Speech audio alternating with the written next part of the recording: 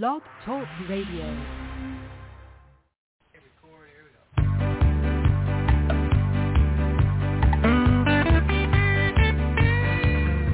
I'm going to a city that's set on a hill. Its ruler and maker is the Lord God above. Oh, I'm going to a city and it's set on a hill. And someday I'll be in heaven and there'll be no sorrow there. Oh, I'm going to a city, it lies four square. The gates are made of jasper and I'll see Jesus. Hello, everybody. God bless you today. This is Susan Puzio, and I want to welcome you to the Prophetic News radio broadcast on Blog Talk Radio. And we also have a website, propheticnews.com. There's my contact information is there if you need to contact me. Also, you can email me, Susan at Prophetic News. That's Susan at propheticnews.com. That's our email address. Also, we have two YouTube channels. We have our YouTube channel, Susan Puzio. That's under my name. And then we have Greedy Preachers TV. Now, oh, yeah, thank you. Okay, we have our sound, which is great. Thank you, Shannon. So, Greedy Preachers TV. Now, we can really see evidence of that when we turn on the tube and you're flicking across the channels and you're saying, can I find something that's edifying today? Because I sure could use some edification today because I've been listening to the news. And the news is so bad. The world is in chaos, total chaos. And so you're flicking across the channel and you're saying, can somebody please give me a good word? And most of the word is send me $5 and you'll get household salvation. You'll get freedom from fear. You can send $1,000. You can get favor from God. There's all kinds of things that you can buy at the so-called Christian television store. It's not true. And so, anyway, we have our Greedy Preachers TV. Will it ever end? Probably not on this side. As long as we're here, I suspect, now this is just my own suspicion, that what we're seeing in the world today with the chaos in the world, and we're seeing evil like we never thought we would see evil. And we see so much propaganda, and I know somebody was saying to me one day, well, sometimes when I'm talking to people on the phone and I'm telling them things and they're saying, well, there's so much fake news. Yeah, I know there's a lot of fake news. There's plenty of fake news out there, but that's why you have to do your own research. And it's not just, I don't just read something and say to myself, most of the time, no, I don't just read something and say, oh, that must be true. No, you have to go, I look for audio. If somebody says, well, they were putting out a story last week about the vice president saying something, and I said to my friend, I said, well, I'm not going to believe that she said it unless I see her saying it. If I see a video of her and the words are actually coming out of her mouth, then I will believe it. But I don't want a secondhand story saying, oh, and behind the scenes, this was going on. This is what she said. I don't trust the news media for the most part. And most of them, if you look back on history, and I can't remember the man's name right off the top of my head right now, but one of the guys that founded CBS, or he was the president of CBS. Anyway, he worked for the CIA. doing information. So there's a lot of information that people put out, and it's not necessarily true information. Anybody could write anything.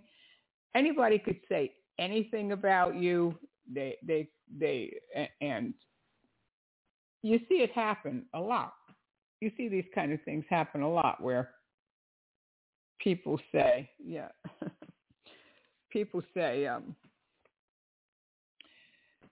especially if people don't like you. Say if you're a politician, especially if you're in politics, they'll put out a story about something you did when you were 10 years old, or somebody said that they saw you do something. Well, that's not good enough, because if somebody's going to make an accusation, they have to have evidence. It's not just that somebody said. And I like to watch some of these crime shows, not too much, because you can't take too much of it.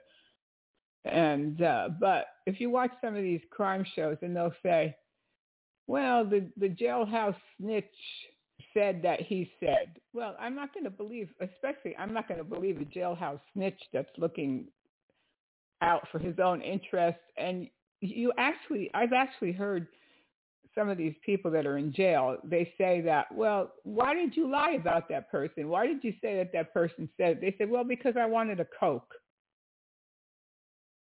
or I wanted some cigarettes. I've actually heard them say that. And the only way I was going to get my Coke and my cigarettes was that I could get out of my cell and go into a room with the police and the detectives, and then I could make up stories about my cellmate or the cellmate next door, and I would get privileges.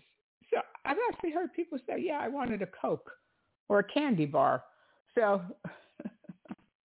you can't believe everything people say. And people that don't like you will say things about you. They'll say, like, if you have crazy relatives, say you have crazy relatives, and your relatives don't know you, they've never spent a half hour with you in a conversation, some of your relatives, but they might hear from another relative about you, and so then they assume that it's true, and then they talk about you. And so maybe you have relatives, but that doesn't mean that they're your friends. You're just related to these people by blood, or perhaps your father or your mother had sisters and brothers and they had children, but you don't even know these people. But yet they'll say things that somebody else said, and they'll never get to know you as a person. So how do you get to know somebody? You spend time with them. You talk to them. You find out what they believe, and then there'll be evidence. There'll be evidence. And I know for myself, when I became a Christian, the Lord told me there's certain things you can't do now that you're a Christian. And you have to live to a certain moral code, because you have to remember that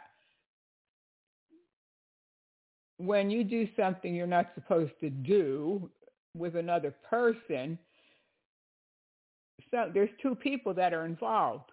So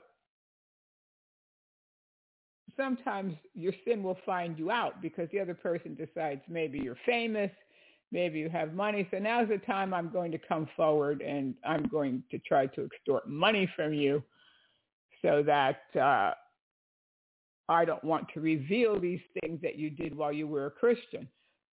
So you have to follow a certain moral code so that people can't say, well, I know for a fact that you did this when you were a Christian.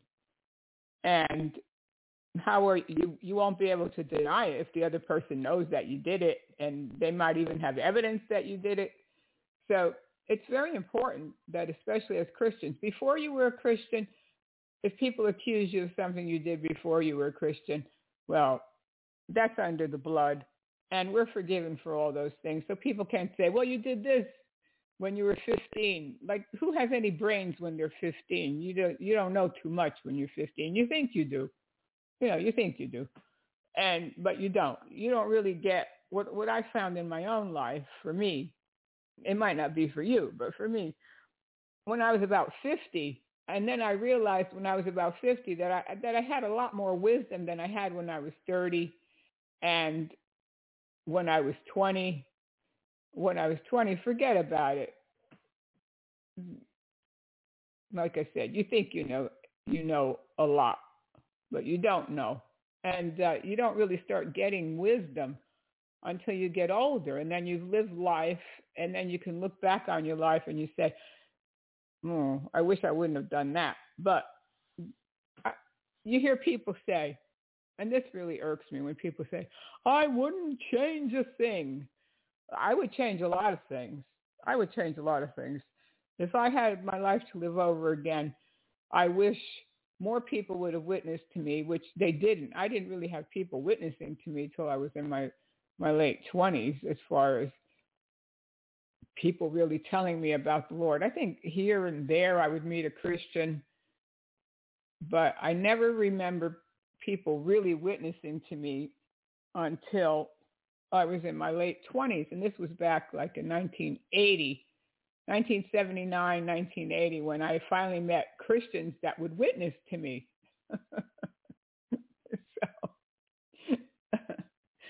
And then when I realized what a messed up life I had, then I gave my life to the Lord, but I was 31 years old. And so I had 31 years where I didn't know God. And I would change a lot of things.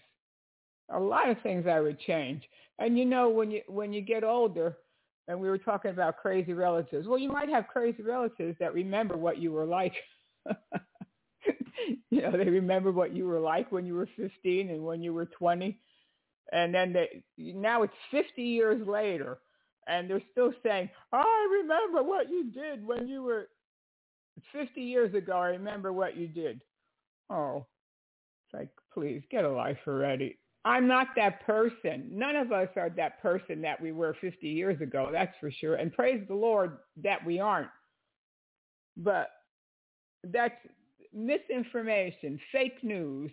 And so if you're going to do research and you're going to do your fact checking, which you should do, even things that I say, and I try to be as accurate as I can. I try to look over the evidence. I go back and listen to audios and look at videos.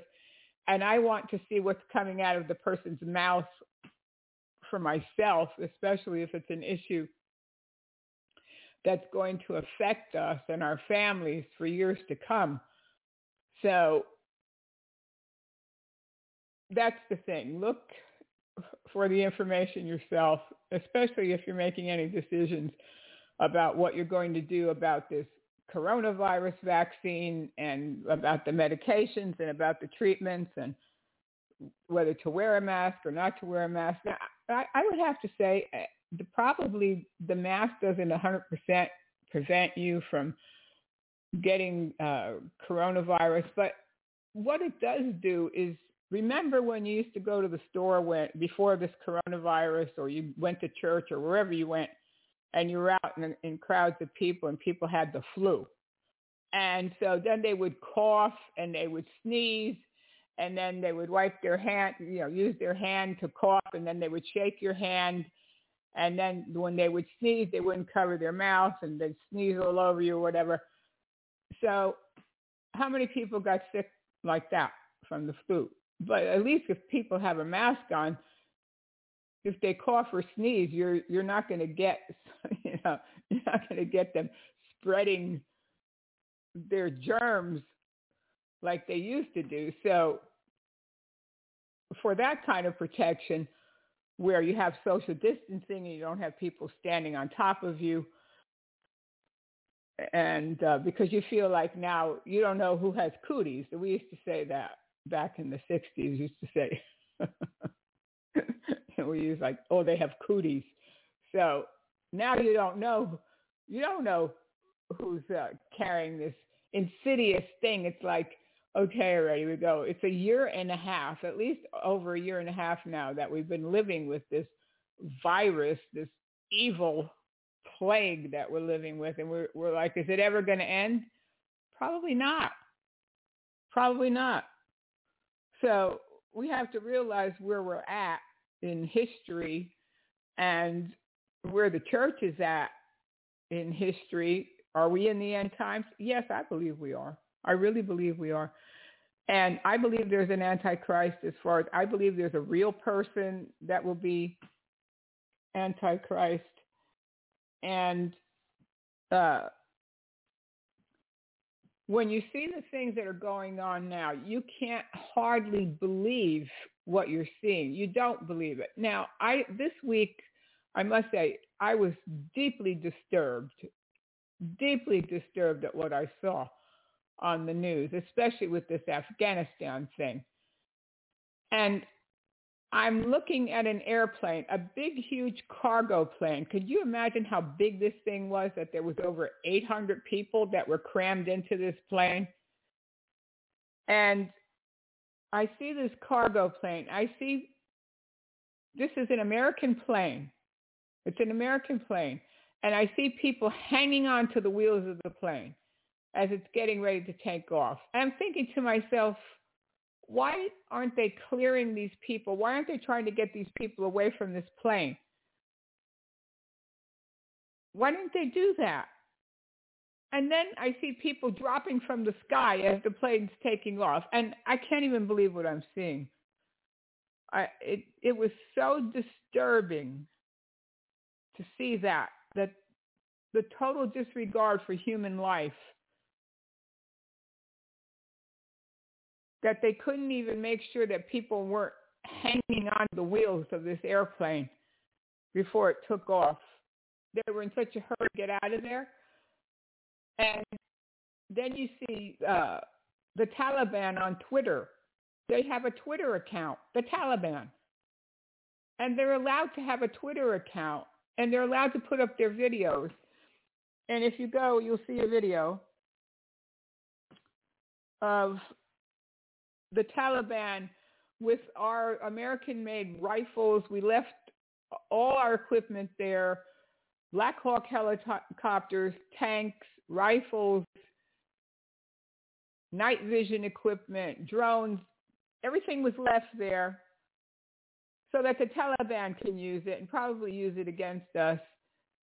And those same cargo planes that brought the cargo into Afghanistan could have carted the cargo away before they decided to leave Afghanistan. I'm like, who is running this show? Who is doing this? And why are they doing this? There has to be a purpose. There has to be a purpose to all of it, because it doesn't make any sense. And then there's thousands of Americans that are left there, basically abandoned by the government. And then they wanted to charge people, our government wanted to charge people $2,000 in order to get back home from Afghanistan. Now, were they charging all those Afghan people that were sitting in that cargo plane? Did they say to them, it's going to cost you $2,000 to get out of here? I thought that before you leave a country, before American troops leave a country, you have to make sure that you evacuate the American citizens and the people that are working in the embassy, and you either destroy or you take all the war equipment out so that the enemy doesn't get your war equipment. Did you ever think in your life you were ever going to see anything like that? Never. And my father was in World War II, and he drove a tank. And he told me he was in the Battle of the Bulge. Well, I asked him about how he felt about war. He said, well, we had to fight because we had to defeat Hitler, which they did. They had to defeat Hitler. He was like Antichrist Jr. He was what, when you looked at Hitler, and I'm sure probably Christians back then, they thought for sure Hitler was the Antichrist. They said, oh, he's got to be it, because he had all the hallmarks of the Antichrist. But he was a forerunner of what the Antichrist would be like. So you see now, with everything falling apart, that you see the government with this total disregard for human life and forcing people to get these vaccinations. And they're supposed to, the FDA is supposed to give their final approval, which these vaccines were experimental. Of course, they were never approved yet by the FDA. They were just experimental, and they were experimenting on everybody. And so now they want to give this final approval. On Monday, they're supposed to rush it through, which it usually takes years before you can find out what the side effects are of any vaccination. I'm not anti-vaccination. No, I am not anti-vaccination. What I am anti of is the ingredients that they use in the vaccination. There's a way to make them safe without using aborted baby parts, without using mercury and aluminum and whatever else they use that is not necessary. So when I grew up, we had one vaccine, one. And then I think when I was about in third grade or fourth grade or whatever, they came with a sugar cube for a polio vaccine. But this was before they started using aborted baby parts to make vaccines. Now, if you don't believe me, you can look up vaccine inserts. You can look up the inserts yourself, because when you get a vial of a vaccine, inside it comes in a box, and inside the box is a vaccine ingredient list. It tells you about the vaccine. You probably got those things when you get a prescription at the drugstore. It tells you all the side effects, which they sometimes don't tell you all the side effects, but it tells you the ingredients. And one of the ingredients is human diploid cells. You'll see it on the package insert. And that is from aborted babies.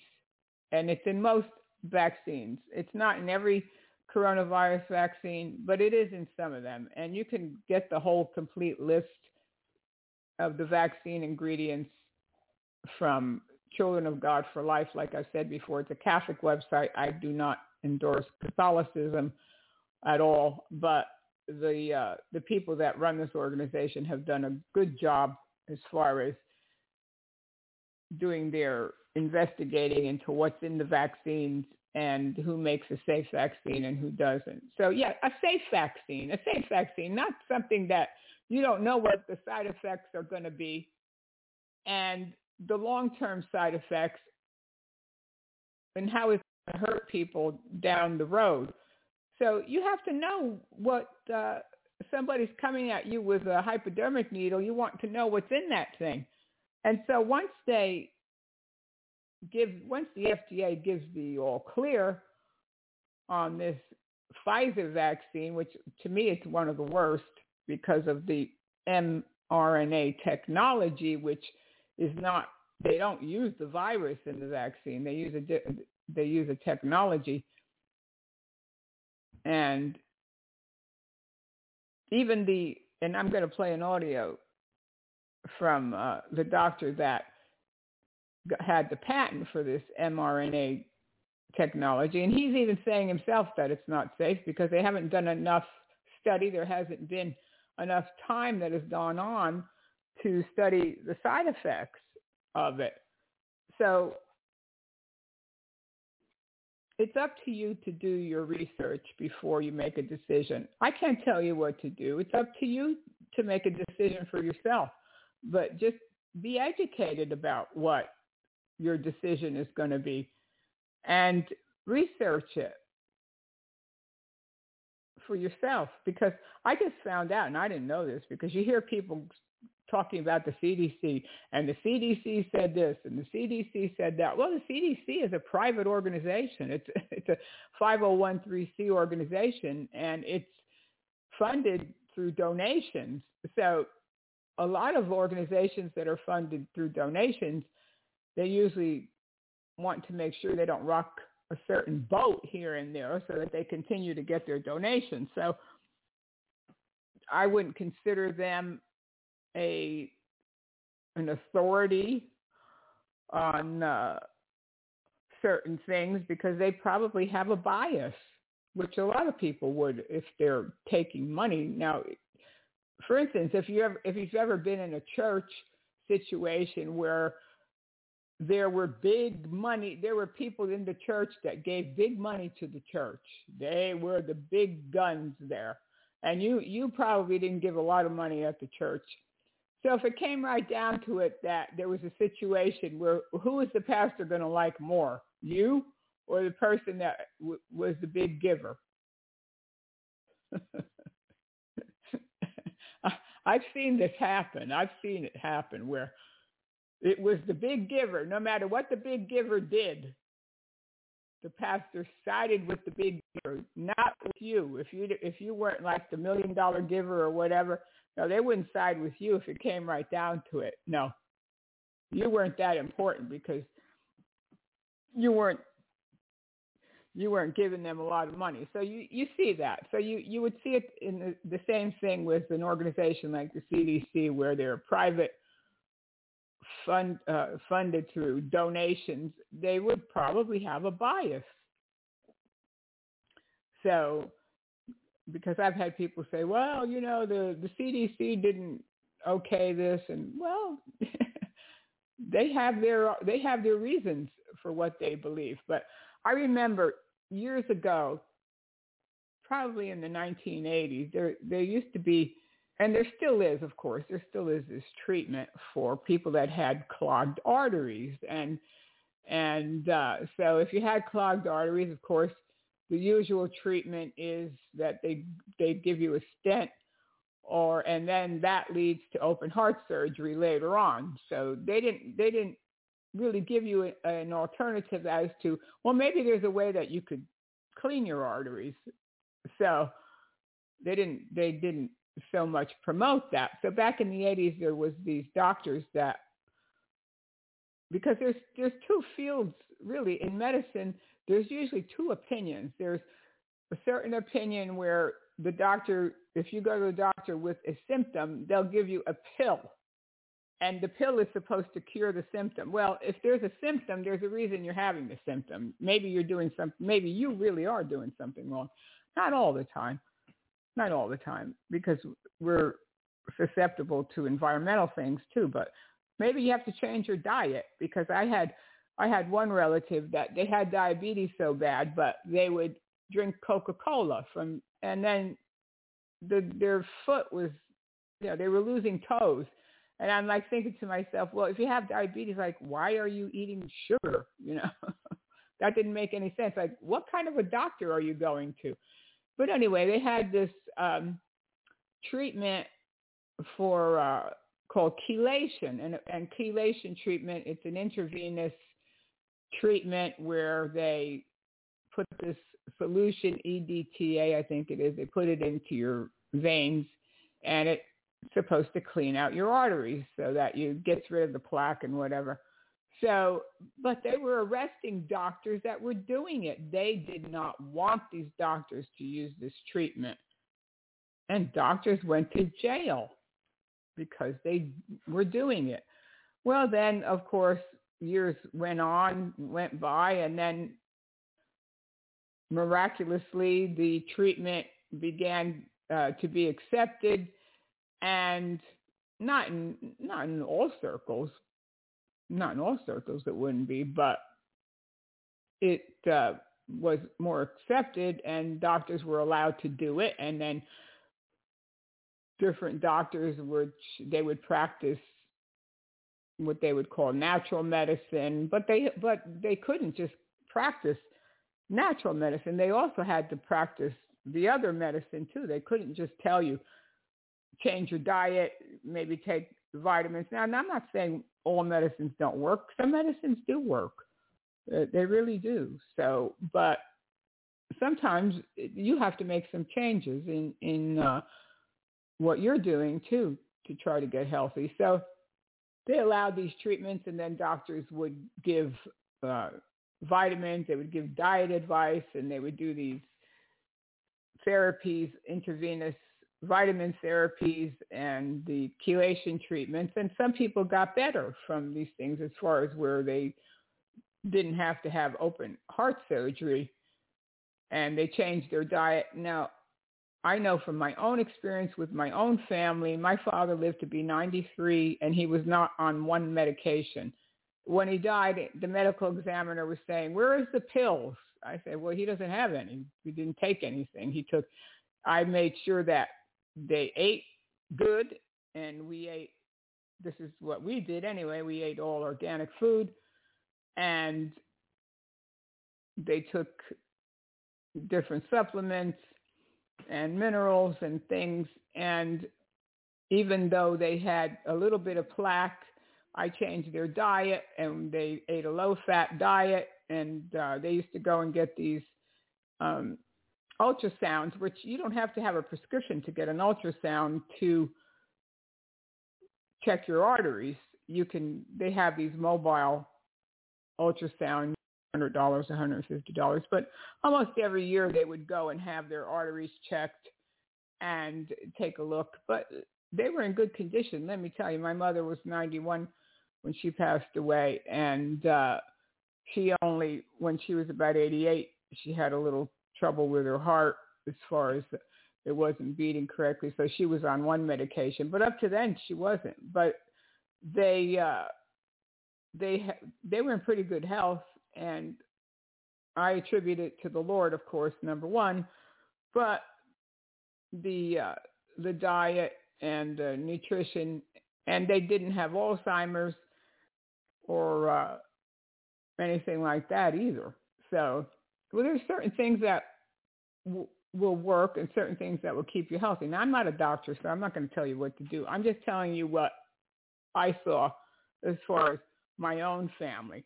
And even with my father, he had a couple of those chelation treatments, not too many, and he had some intravenous vitamin therapy, which seemed to work pretty good for him. And so I thank God that they lived a long life, and I was able to enjoy them for the years that I was. But that's the thing. Do your own research. And especially now with what's going on for us and the way we have to live, and all of us have been affected by this thing. Every single one of us have been affected. We've known people that have died from this. People have suffered, and people have long-lasting side effects. So we just have to be educated, and who knows what's going to happen. I was watching a few things on the news, and I've been paying attention to especially what's happening over in Australia. You just can't believe the restrictions in that country. And you're even seeing it here now, where hospitals are rejecting people because they don't have a vaccination. And people can't work if they don't have a vaccination. But you can look it up on the internet. There's different websites. If you want an exemption, there's a religious exemption. I think there's a medical exemption, but you can search and look for those exemptions, and they have some forms that you can use to get these exemptions. Now, I think some people would object on a religious ground because of the ingredients in some of these vaccines. I personally do not want anything that comes from an aborted baby. I don't want any. I don't want any medicine like that, and I certainly don't want any vaccination that has used these ingredients. So we're going to see these kind of things where, especially after they give the okay on this thing, the FDA, I think we're going to see a lot more mandates. Now, I personally am not getting a vaccination, and I just try to be very, very careful. And if it was me and I got sick, you can look online for some of the doctors. If this is your choice, like I said, I'm not giving medical advice because I'm not a doctor, but the American frontline doctors, they have a big full list of doctors that would give you hydroxychloroquine or would give you ivermectin, these other treatments that will keep you out of the hospital. There's a video, and I'll play a clip as soon as we get started with the audios of Dr. Zelenko, a Jewish doctor who successfully treated, he said, I think 600 or 6,000 patients with his protocol. And even here in the state of Florida, they're using the monocloidal, I don't know if I'm pronouncing it correctly, antibody treatment, which is the IV treatment, which I don't know if I 100% endorse it because of the way it was tested.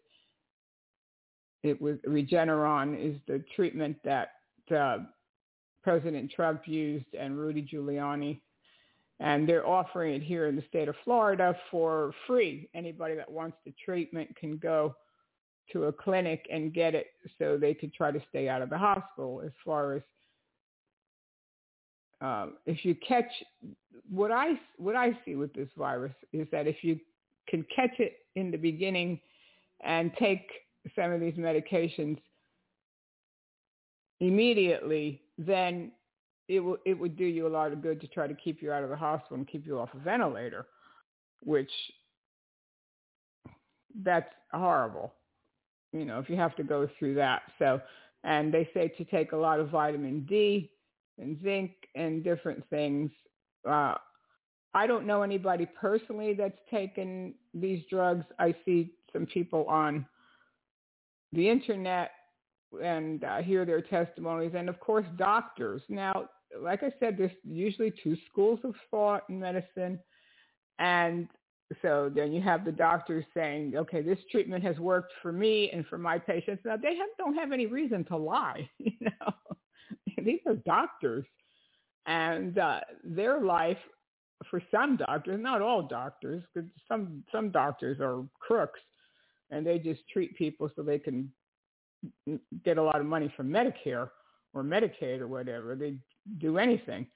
But some doctors really do care about people, and that's why they go into medicine. So they're not going to lie and say, well, I'm using ivermectin and it's working on my patients. They're not dying at such a fast rate, and I'm keeping them out of the hospital. So they have no reason to lie, you know, regardless of what the CDC says or somebody else says that has an ulterior motive, because they make a lot of money. They're making $1 billion, some of these companies, $1 billion a month on the vaccine. And you can, I think they were saying these ivermectin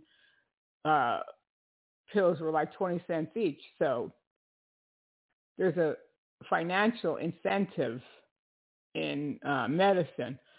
And ivermectin was used for years for worms in animals. So you could buy it at the feed store. I don't know if they sell it anymore at the feed store. I know they used to. But you could walk into any animal feed store, farm supply or whatever, and you could buy ivermectin for your horse or your dog or your cow or whatever. And so it's been around for a long time. And our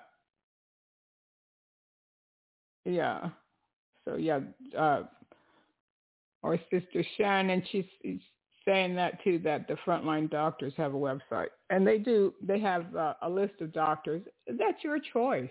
Like I said, I'm not a doctor. I don't prescribe medicine. I don't tell people take this medicine, take that medicine. I can only tell you what I know or what I've heard, or so it's the medical decisions are your decisions, and so you have a right to know. You're supposed to have informed consent. But I noticed that a couple of times, and I try to stay away from the doctor myself if I don't, if I don't have to go, I don't go. And I know a few times you'd go and they start doing something to you, and they're not even telling you what they're doing. They just do things to you. And you stop and you ask questions. They don't like you to ask questions, too many questions. Or then they'll tell you, Where did you learn that from? The internet? Like, well, I can read a medical book, just like you can read a medical book. I can read a medical book. And so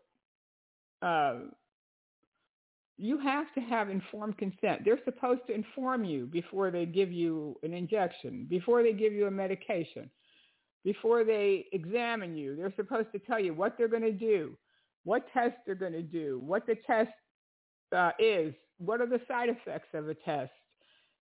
You have to be informed, and then you have to consent.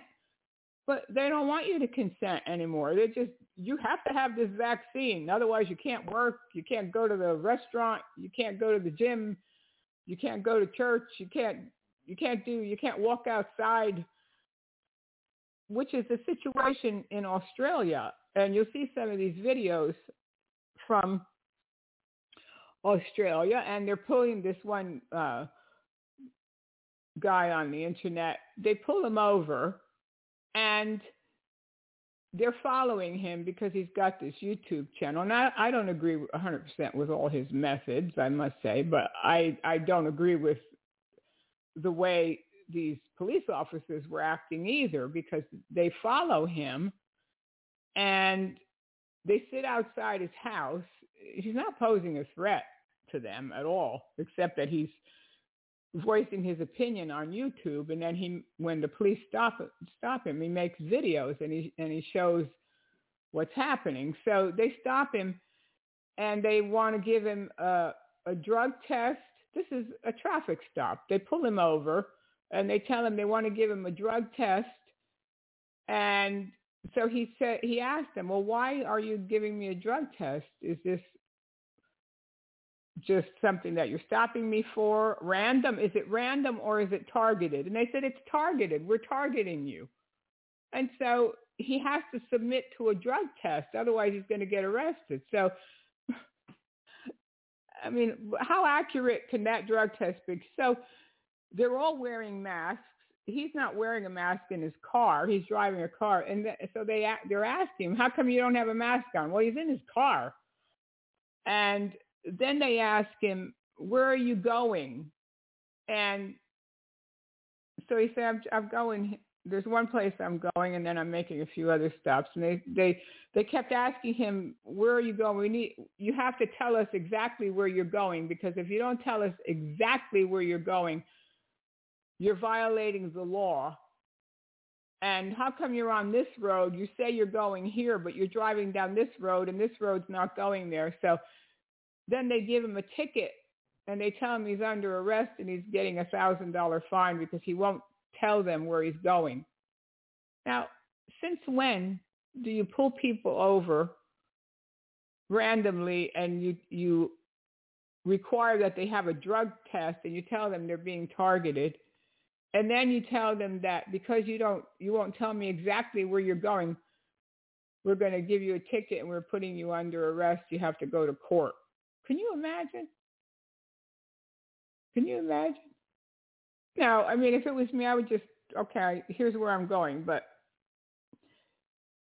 he didn't want to tell. He told them a couple of places he was going, but he was going 5 or 6 places. So he didn't feel like he had to tell them everything about where he was going. But can you imagine that? Somebody pulling you over and then have to tell them exactly where you're going for no reason. Like, why are you asking me where I'm going? You know? And they pull this drug testing kit out, and they make him put it in his mouth. Oh, you know, they take it out of this envelope, and they make the guy put it in his mouth. He has to do it. Otherwise, they're taking him away. And so he has to do it, and then they take it. The police officers take it in their car, and it's one of these rapid drug tests, which I don't know how much validity you can give to those either. And they come back and they say, of course, you know, the test is negative. And but this is what's going on in Australia. They're not allowed to be out of their house. They can be stopped at any time if they're driving down the road, and the police can ask them where they're going. And they have to tell them exactly where they're going, because they're not allowed out of their house unless they're going someplace that's approved or someplace they're allowed to go. Now, that's pretty scary. And so when you see they just passed this bill, supposedly it's an infrastructure bill, but in this infrastructure bill, all states are going to get about $125 million or more, and they can require that you're tracked when you drive. They want to know where you're going, how many miles you're going. Yeah. And so then they want you to get these electric cars that you have to charge up, and it takes hours to charge up. So can you imagine what that's going to do to traveling? Who's going to want to stop someplace and charge up a car for 25, 30 minutes? Usually when you get gas, you stop, and you hate to stop anyway for gas. Who likes pumping gas? And so it takes 10, 15 minutes. Now you have to go someplace and charge up your car. What if people are waiting in line? How many charging stations are there going to be? And then they were saying something like you might have to, sometimes you have to charge the car for 24 to 48 hours. You know, what is going on? I mean, can you imagine what life is going to be like when that happens? Oh, I'm like, Lord, please, Lord Jesus, come back and get us out of this insane asylum that we're living in. In fact, you can't look at the news too much because you say, oh, Lord, help us. But anyway, let's listen to what 2 Timothy 3 has to say. Chapter 3. This know also, that in the last days perilous times shall come.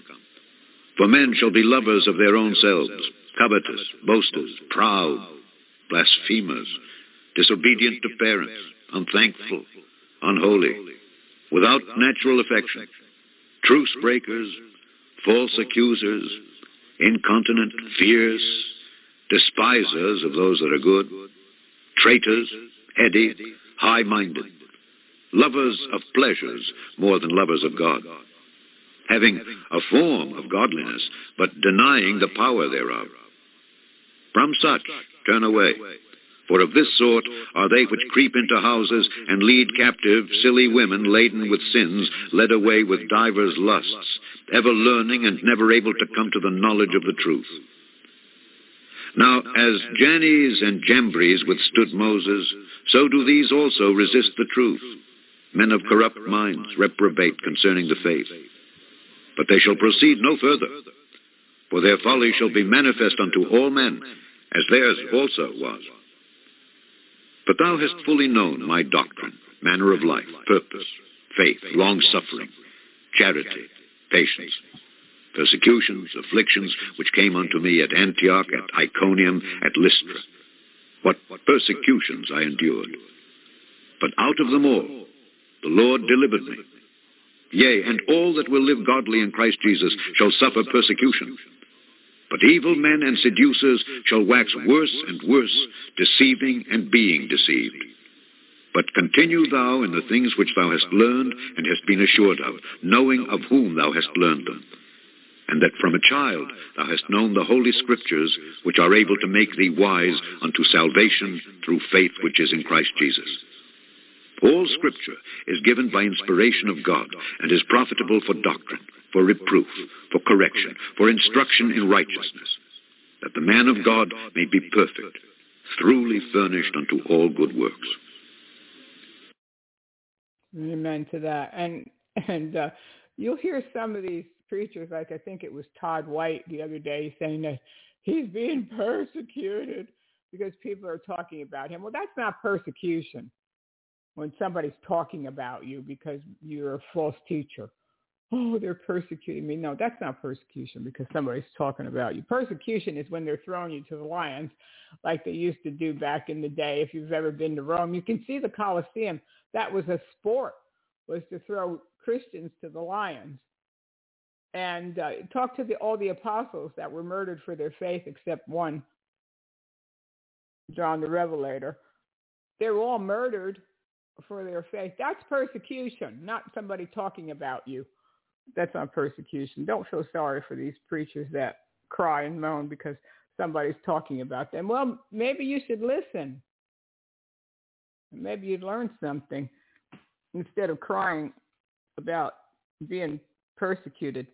Well, here's something. Now we're talking about Australia. Here's something that was on the Australian news. I could hardly believe this myself when I saw it, but you can see the video if you go to, I think it was either on, I think it might have been on, I might be on YouTube or BitChute. There's a video of a newscaster, a lady newscaster from Australia, and she's reading the news about that they're going to make a law to make it a felony or something to injure a police dog. And so she's reading, and then right in the middle of her reading the news, these Satanists come on, and they're saying, "Hail Satan."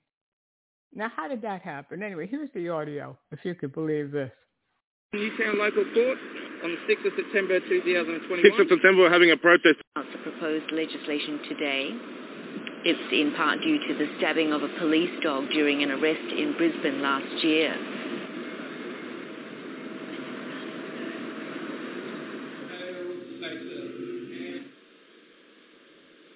Recent outages have shown how just one Queensland Parliament. The state government announced the proposed legislation today. It's in part due to the stabbing of a police dog during an arrest in Brisbane last year.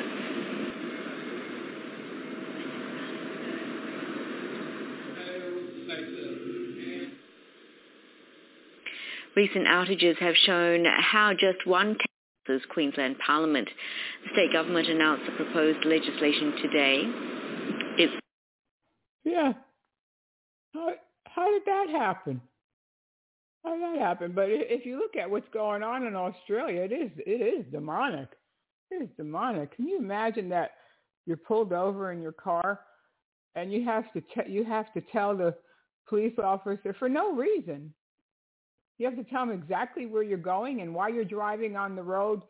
Why are you taking this road and why aren't you taking that road? And if you don't tell them where you're going, you're arrested. Anyway, here's some audio from this situation that this guy was going through when he was stopped. Newtown Local Court on the 6th of September 2021. 6th of September, we're having a protest at Newtown Local Court. Okay. Keep going. All right. For two offences, one for knowingly make a false or misleading statement under the Crimes Act, and two for being the responsible person and disclosing the details of the driver of your vehicle. Mate. Okay, so listen to me for a second. Nonsense. How do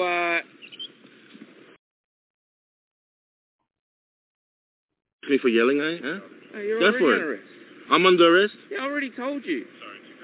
I'm under arrest. I already told you. For a crime I didn't commit, just You because just I'm not committed supplying it. information. Unfortunately for you, you just committed it and No. uploaded it to YouTube. Mate, if I don't remember, what do we think?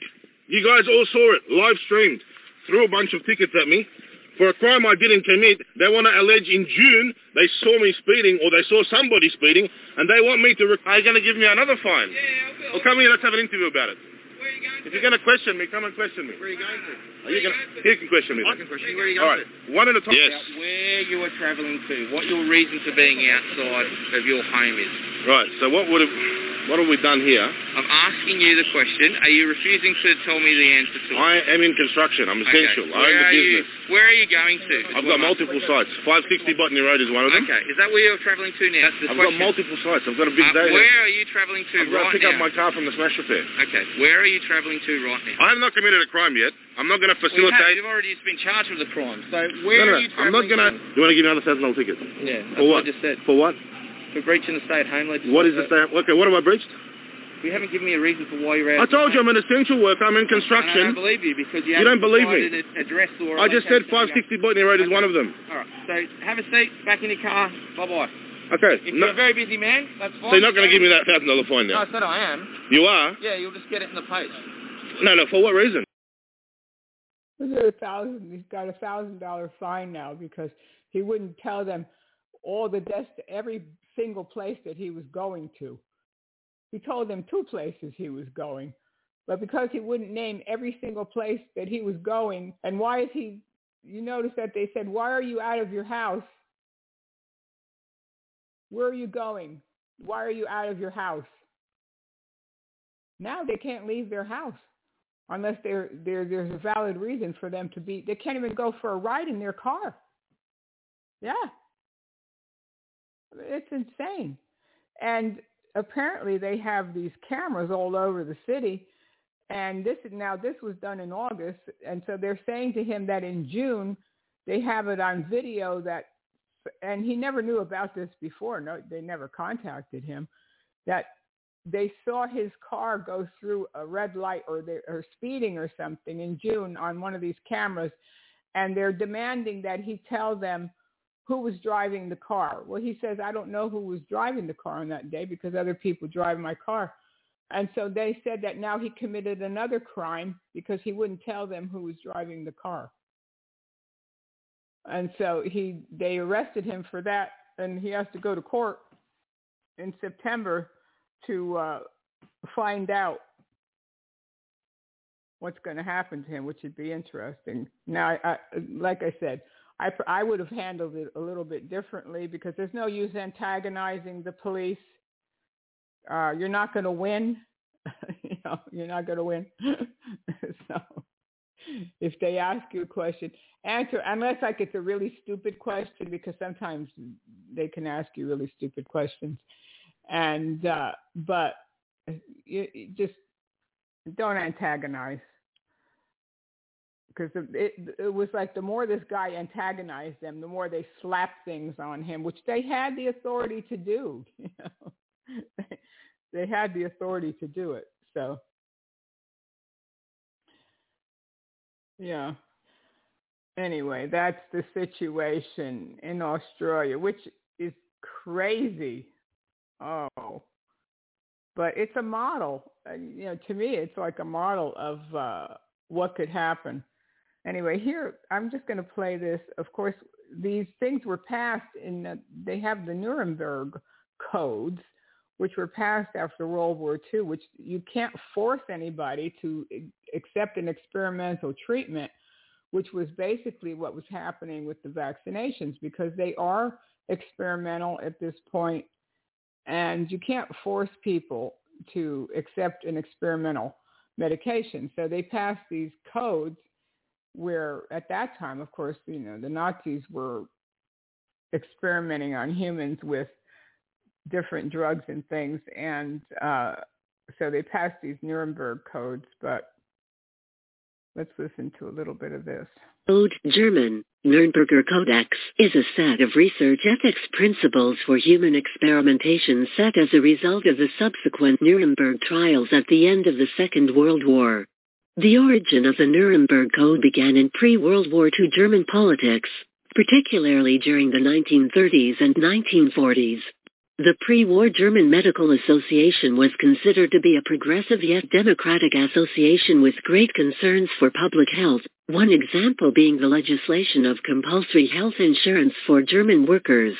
However, starting in the mid-1920s, German physicians, usually proponents of racial hygiene, were accused by the public and the medical society of unethical medical practices. The use of racial hygiene was supported by the German government in order to create an Aryan master race, and to exterminate those who did not fit into their criteria. Racial hygiene extremists merged with National Socialism to promote the use of biology to accomplish their goals of racial purity, a core concept in the Nazi ideology. Physicians were attracted to the scientific ideology and aided in the establishment of National Socialist Physicians League in 1929 to purify the German medical community of Jewish Bolshevism. Criticism was becoming prevalent. Alphonse Stauder, member of the Reich Health Office, claimed that the dubious experiments have no therapeutic purpose, and Friedrich von Müller, physician and the president of the Deutsche Akademie, joined the criticism. In response to the criticism of unethical human experimentation, the Reich government issued guidelines for new therapy and human experimentation in Weimar, Germany. The guidelines were based on beneficence and non-malfeasance, but also stressed legal doctrine of informed consent. The guidelines clearly distinguished the difference between therapeutic and non-therapeutic research. For therapeutic purposes, The guidelines allowed administration without consent only in dire situations, but for non-therapeutic purposes any administration without consent was strictly forbidden. However, the guidelines from Weimar were negated by Adolf Hitler. By 1942, more than 38,000 German physicians were in the Nazi Party, who helped carry out medical programs such as the sterilization law. After World War II, a series of trials were held to hold members of the Nazi Party responsible for a multitude of war crimes. The trials were approved by President Harry Truman in January 1946 and were led exclusively by the United States. They began on December 9, 1946 in Nuremberg, Germany, in what became known as the Nuremberg Trials. In one of the trials, which became known as the Doctor's Trial, German physicians responsible for conducting unethical medical procedures on humans during the war were tried. They focused on physicians that conducted inhumane and unethical human experiments in concentration camps, in addition to those who were involved in over 3,500,000 sterilizations of German citizens. Several of the accused argued that their experiments differed little from those used before the war, and that there was no law that differentiated between legal and illegal experiments. On August 20, 1947, the judges delivered their verdict against Karl Brand and 22 others. In May 1947, while the trials were being held, 6 points defining legitimate medical research were submitted to the Council for War Crimes. 3 judges, in response to expert medical advisors for the prosecution, adopted these points and added 4 additional points. The 10 points constituted the Nuremberg Code, which includes such principles as informed consent and absence of coercion, properly formulated scientific experimentation, and beneficence towards experiment participants. It is thought to have been mainly based on the Hippocratic Oath, which was interpreted as endorsing the experimental approach to medicine while protecting the patient. The 10 points of the Nuremberg Code. 1. Required is the voluntary, well-informed, understanding consent of the human subject in a full legal capacity. 2. The experiment should aim at positive results for society that cannot be procured in some other way. 3.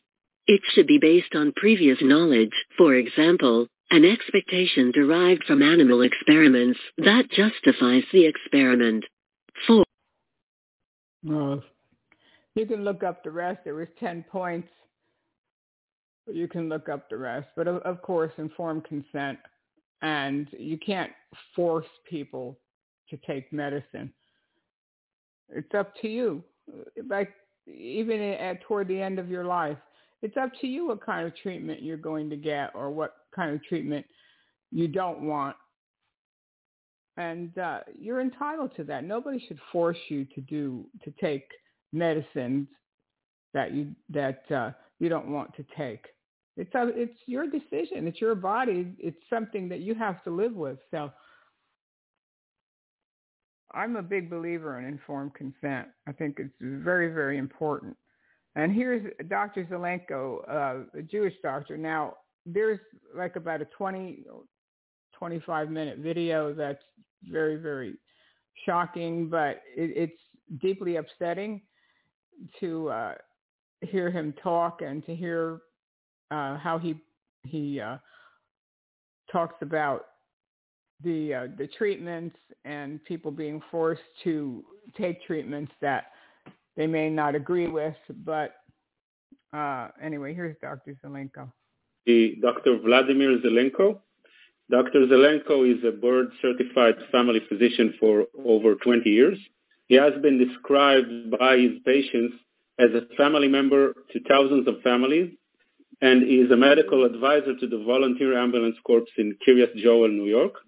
Dr. Zelenko developed his now famous Zelenko Protocol, which has saved countless lives worldwide.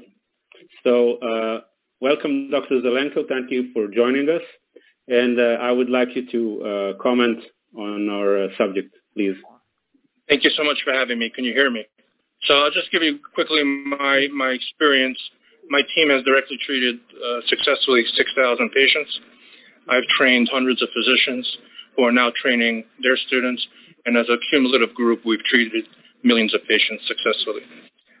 President Trump was my patient. Rudy Giuliani was my patient. Reb Chaim Kanevsky has been my patient. Mr. Litzman, your health minister of Israel last year, was my patient. I'm just telling you which people have contacted me for care, including President Bolsonaro of Brazil. Now, my experience has given me a very unique perspective in approaching COVID-19, which is basically keeping people out of the hospital.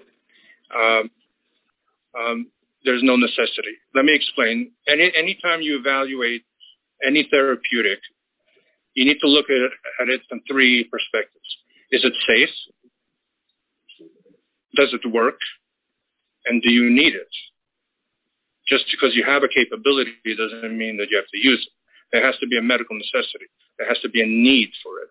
You look at the CDC, not a theory. 18 months ago, if I would have told you that COVID-19 is a bioweapon, you would say I'm a conspiracy theorist. Noah in the Bible was a conspiracy theorist until it rained.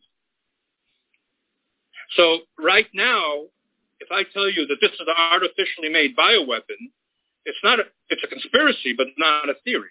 Everyone agrees that this is artificially made, and I know exactly when it was made, and I know the patent numbers associated with the modifications. In 1999, Dr. Ralph Barrett at the University of North Carolina modified a bat coronavirus on a surface protein in order that it should infect human beings. Then that research became illegal in America. It got sent by the American taxpayer dollars and by Fauci to Wuhan, where that research continued until they figured out a way to modify this virus to make it extremely more destructive to human lungs and to cause blood clots. So they took a naturally occurring virus and slowly made two changes to it over time. It took them 22 years to 20 years to modify that it should infect humans, and then when it does infect humans, that it should destroy tissue. Now, no one's saying I'm a conspiracy theorist. People are saying it's a conspiracy. It's so hard for Jewish people to believe there could be a group of people willing to destroy. It's a war against God. There's two ways of looking at life. Either you look at a human being is made in the image of God. You're made in the image of God. That means your life has sanctity. If your life has sanctity, then you have human rights. And if you have human rights, it's not your business or my business to decide how many people should be on the planet and who should live or die. The other system, let's call it the Darwin eugenic system, but it actually goes back to Cain. But that system says basically who is on top of the dominance hierarchy of life, those that have the biggest survival benefit. That inevitably leads to three categories of people: the Ubermensch, the Mensch, and the Untermensch. If you apply that 80 years ago, the Ubermensch were these Nazis, who were descendants of Aryan gods, who felt it was in their prerogative, their right, to decide who lives or dies. Okay, thank you very much, Doctor. I want to give you a personal thank you because I used your protocol. I had COVID, and I was able to get your protocol here, and I so thank you. I'm glad you got better. I just hope that every other Jew could be like you. And I second Rabbi Kalabach too, in the same boat.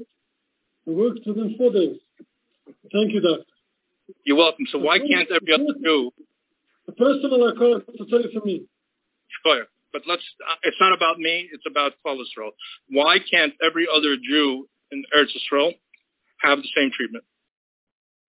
Anyway, it was a very compelling video, and a man that really seems to care. But of course, if you want to, he talked about a Dr. Ralph Barrick, and you can look him up. It's B for boy, A-R-I-C, Ralph Barrick, and he is the one that he's talking about developed this patent and was doing these experiments back in the 1990s. But you can look up his information. I didn't read it through. I didn't It was already toward the end of when I was preparing that I heard his name mentioned. But he was developing this virus as far as the different experiments that they were doing. And, I'm not 100% sure myself exactly who is responsible. There probably is some responsibility with the Chinese and the labs, but it's kind of an insidious thing when you think about the whole world being infected with a virus. Whoever thought we were going to see that in our day? We never thought we were going to see it. So who did it? I don't know if we'll ever know, but we know that the devil's behind it. That's for sure. But here's an attorney from Hawaii who's filed a class action lawsuit against people, 4 people that have been injured by the vaccine. Women who are concerned about being pregnant or getting pregnant are looking at this vaccine, and no one really knows, other than the fact that you can still get the virus if you're vaccinated. You can still spread the virus if you're vaccinated. It is now spread not only to unions, to public schools, to private schools, workers all over the state that can't support their families because the governor mandates you're getting inoculated or you're getting fired. With influenza, when they found 53 deaths as a result of the vaccine, they suspended the vaccine. We can show 45,000 deaths in 72 hours from this vaccine. You have companies making $1 billion plus a month. The pressure they put on the FDA to endorse these vaccines is unbelievable. I think they'd rather pay people for the deaths of their family members than stop making the $1 billion a month. So we're going to go through now the plan, what we're filing, who we're filing for, and the progression for the rest of the year.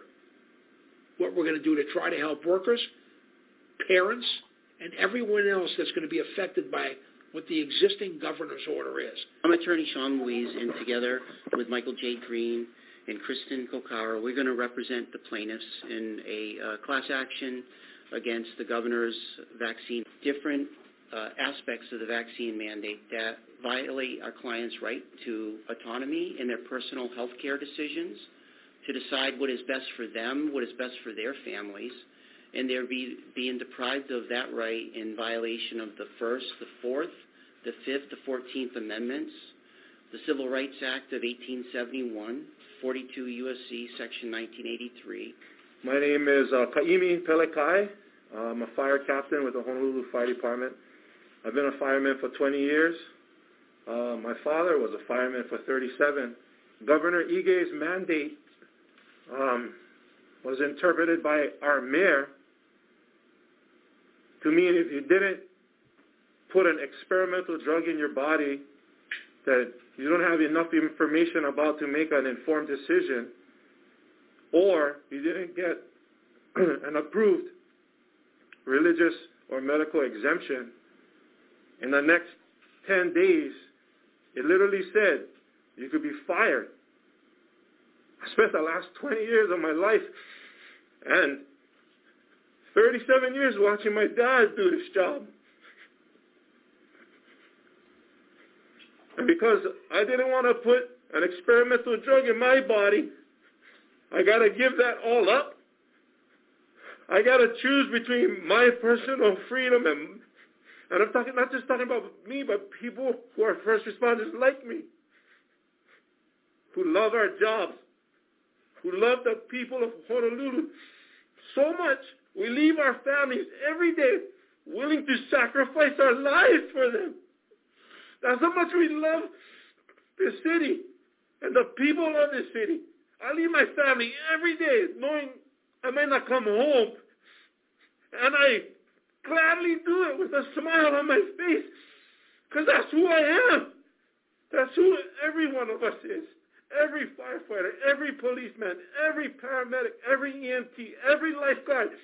We run in when everybody's running out. We jump in front of the bullets when they're being fired. We swim into the 40-foot waves. And I have to choose between that career that I've committed to, or put in an experimental drug that I don't know what it's going to do to me in my body, or I got to give all that up. You're not doing this to us, and you don't have to worry. We're going to show up every day. If they're going to fire us, they're going to fire us, and that's up to them. But we'll be there for you. We're going to be at work, don't worry. If we're not there, it's because of them. It's because of the mayor. It's because of the governor. We want to be there. We signed up for this. This is what we want to do with the rest of our lives. We want to run in. We want to stop the bullet. We want to swim into the 40-foot wave to save your lives. That's what we want. That's what we want it to be. And if we're not there on the 16th, you can call Mayor Blangiardi and thank him. These selfless servants go day in and day out and serve the community, and they're just asking for the chance to choose. Everyone, it's a personal, autonomous healthcare decision, and everyone should make their own choice whether or not they want to take a vaccine or not. It should never be ordered by the government against someone's wishes. And the only reason they got the emergency use authorization to even have this vaccine is because it was agreed that it would be voluntary in accordance with federal law. And our state and local government needs to obey the federal law. They need to honor the federal law, and they need to honor all of these 1,200 first responders and let them have the right to choose. You heard from one of the bravest souls we have. Everybody knows what firefighters do. You know what police officers do. The same broken hearts are coming from parents of children who lost their lives after they got this vaccine. A mother calls me because her son said, "Give me the vaccine, Mom. I have to wrestle in my last year at school so I can go on to college." He wound up in the coronary unit the next couple of days. What you're hearing from this firefighter echoes for people across this state. We don't believe that the governor's a horrible guy or the mayor. They just don't know what. They're responding from fear and anxiety, and they're getting information that's the wrong information. Yeah. His name is Attorney Green in Hawaii. Here's another clip from them. About this vaccine and what it does and what it can do to their families and themselves, aside from religious reasons or physical reasons. So now, you know what? You don't like the gifts? Now let me show you what we're going to do to you. We offered you the carrot. Now you do get the stick. Now you do get it. You want to feed your family? You want to be able to get groceries at Safeway? You know, this is the heavy-handedness that we're now seeing is shocking to the conscience, for Hawaii especially. And you know, there's got to be a voice. And it's like I said, this could be the most important time in my life as a lawyer, and I know my colleagues feel the same way. I mean, there has to be a voice for the people that don't know where to go or where to turn.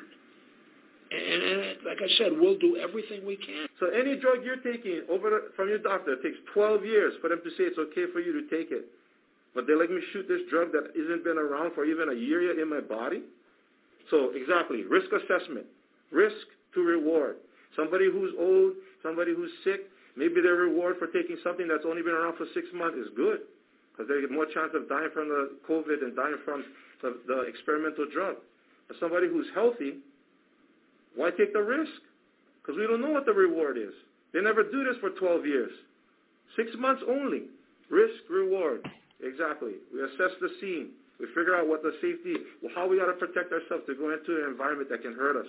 And right now with this vaccine, it would be defensive position, stay out, nobody go in. Because we don't know. We have no idea how the thing's going to hurt us. We would surround and drown if this was on fire. We would never send anybody in there with the kind of information we get about the vaccine. Because somebody could die because you don't have enough information to make a good risk assessment. And there's alternative treatments. There's hydroxychloroquine, ivermectin. There's alternatives that could be approved. And there's no reason just to force this has only been approved under emergency use authorization. And the federal government cannot order you to take this because its approval is conditioned on being a purely voluntary medical product to take. So everyone should be able to have that own freedom, their personal choice, their personal autonomy to choose whether or not they want something that was only approved under an Emergency Use Act. And if the federal government cannot do it, then my client, as a citizen of not only Hawaii but also of the United States, the federal government, if the federal government cannot mandate the vaccine, then neither can the state and local government, because they're bound by the 14th Amendment in the Civil Rights Act of 1871 to honor that. What is being done now is pitting people against each other. I mean, almost to the point of violence, where you have nurses looking at other nurses, outraged that they didn't take the vaccine. You have parents of kids who have been vaccinated. That's what the parent decided. Sitting next to a kid who has not been, because they have religious reasons not to, or an absolute fear that they don't want their son or daughter to be one of those 45,000 that died from it. You've got people that the animus towards each other now, because government cannot get together and understand what's in the best interest of people that's well-reasoned. It's tearing our community apart. It's torn our mayors apart in this sense. They can't agree. And they're making billions a month. Yeah. So thank God that there are some attorneys that are willing to step up and file these class action lawsuits to protect people that have a different opinion. And that is, they're causing people to hate each other, because there's one side that's all for being vaccinated and there's another side that's for choosing whether to be vaccinated or not. So you can't hate somebody because they don't want to get a vaccine, and you can't hate somebody because they get it. It's a personal choice, and it shouldn't be mandated. That's my belief. I don't believe that you can force people to do these things against their will. But here's Dr. Peter Malone, and he was the one that invented or has it. I think he's got a patent on the mRNA technique that was used in the Pfizer vaccine, which is the vaccine that actually did not use a live virus. They used a spike protein that's delivered through nanotechnology. But anyway, he is now coming out and saying that it's not safe because they didn't test it long enough, which makes sense. It just makes so much sense. But anyway, here's him being interviewed. That this is like every other vaccine we've ever seen, and it's not. That was Dr. Robert Malone, the inventor of the mRNA vaccine technology. There's a lot of talk going around at the moment about Pfizer's novel delivery method, this mRNA technique, and I thought you'd appreciate hearing from the inventor of that technology. This incredible tech is actually coming from his patents dating back as far as 1989, a long time ago, when he was so far ahead of his time that it is now only 30 years later that the world is turning to mucosal mRNA vaccine delivery techniques. His incredible discovery back then in the late 80s was that it is possible to transfect mRNA packages into a cell when it's protected by a little ball of fat, a little liposomal package. And once it gets into the cell, it can force that cell to produce certain proteins all on its own. It's reprogramming that cell to produce that protein. And that, of course, is exactly how our Pfizer vaccines work. What these vaccines do is they encode spike protein alone so that the immune system will learn to recognize spike protein and will catch it quickly when one is confronted with COVID. But the spike protein itself, we now know, is very dangerous. It's cytotoxic. Is that a fair description? More than fair, and I alerted the FDA about this risk months and months and months ago. And their determination was... It's a harmless spike protein. That they didn't think that was sufficient documentation of the risk that spike was biologically active. Right. They did not believe the spike was biologically active. So that was the big mistake. We now know the spike protein is very dangerous. Very dangerous. Is biological. We also know, so if it was very dangerous, but it did what the brochure on these vaccines says it should do, which is lodge in the membrane of the cells that are doing the transcribing, it would be a lot less destructive. So with our cells now being taught on how to make this spike protein all on their own, I've always been interested to know exactly where in the body these lipid packages go to. Where do they coagulate? Where do they accumulate the most? And therefore, which parts of our body, which cells are the ones cranking out the spike proteins, and whether or not the location in the body of those concentrations correlates at all, if at all, with some of the adverse events being reported. We have no problems at all with mRNA vaccines.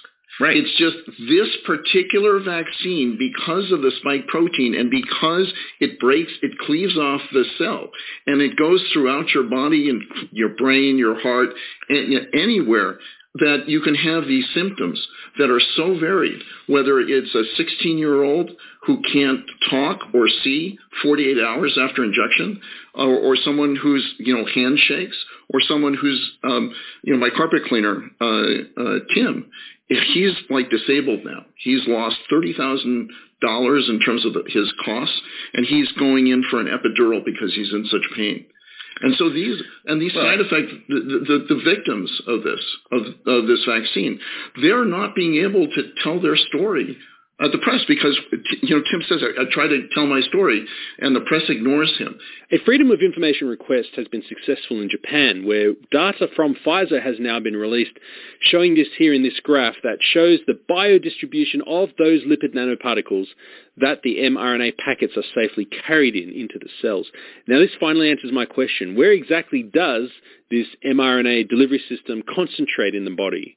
And it seems initially it's in the blood plasma, which is quite normal, expected at least. But then we see long-term that accumulation increases in the bone marrow, but especially and dominantly in the ovaries. Well, yeah, that's Dr. Robert Malone, not Peter Malone. But anyway, you can look for more of his videos, and he did invent this technology, so it's not a conspiracy theory. I would say he knows what he's talking about since he's basically behind it. So there's a lot of good information out there, and really my heart is that you educate yourself and you do what's right, what you feel is right for you and for your family, and just try to stay safe. Just take the precautions and social distance as much as you can. I think that's important, and just be careful because it's a strange world we're living in today. I guess all our lives are different than they've ever been, and I don't think we like it. Who likes it? Because you can't go out and enjoy yourself like you used to, and so we have to trust God. That's all we can do. What can we do except trust God? And thank God we know the Lord Jesus Christ, and that's the most important thing. Do you know the Lord Jesus Christ today? What else can you do if you didn't have Jesus to turn to? Where would you go? You wouldn't have any hope. You wouldn't have any peace. You wouldn't have any joy. But because we know the Lord, we know that he's going to protect us no matter what comes our way, what pestilence, what war, what rumor of war. The Lord will be there for us. So the most important thing is to ask Jesus into your life today. Ask him to forgive you of your sins. He will give you a brand new life, and he will give you peace and joy that you can't get from anyone else. Come on to Jesus, and he'll heal you, and he'll protect you, and he will give you eternal life. God bless you. Thank you, everybody that stopped by the chat room today, and all our listeners around the world. God bless you. And remember, Jesus is Lord, no matter what.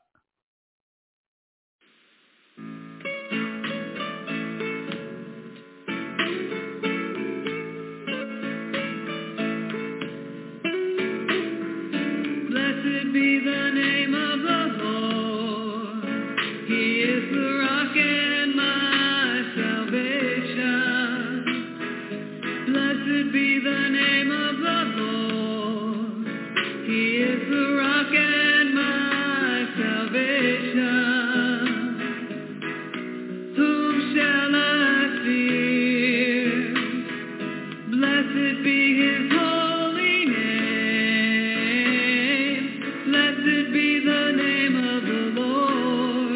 He is my rock.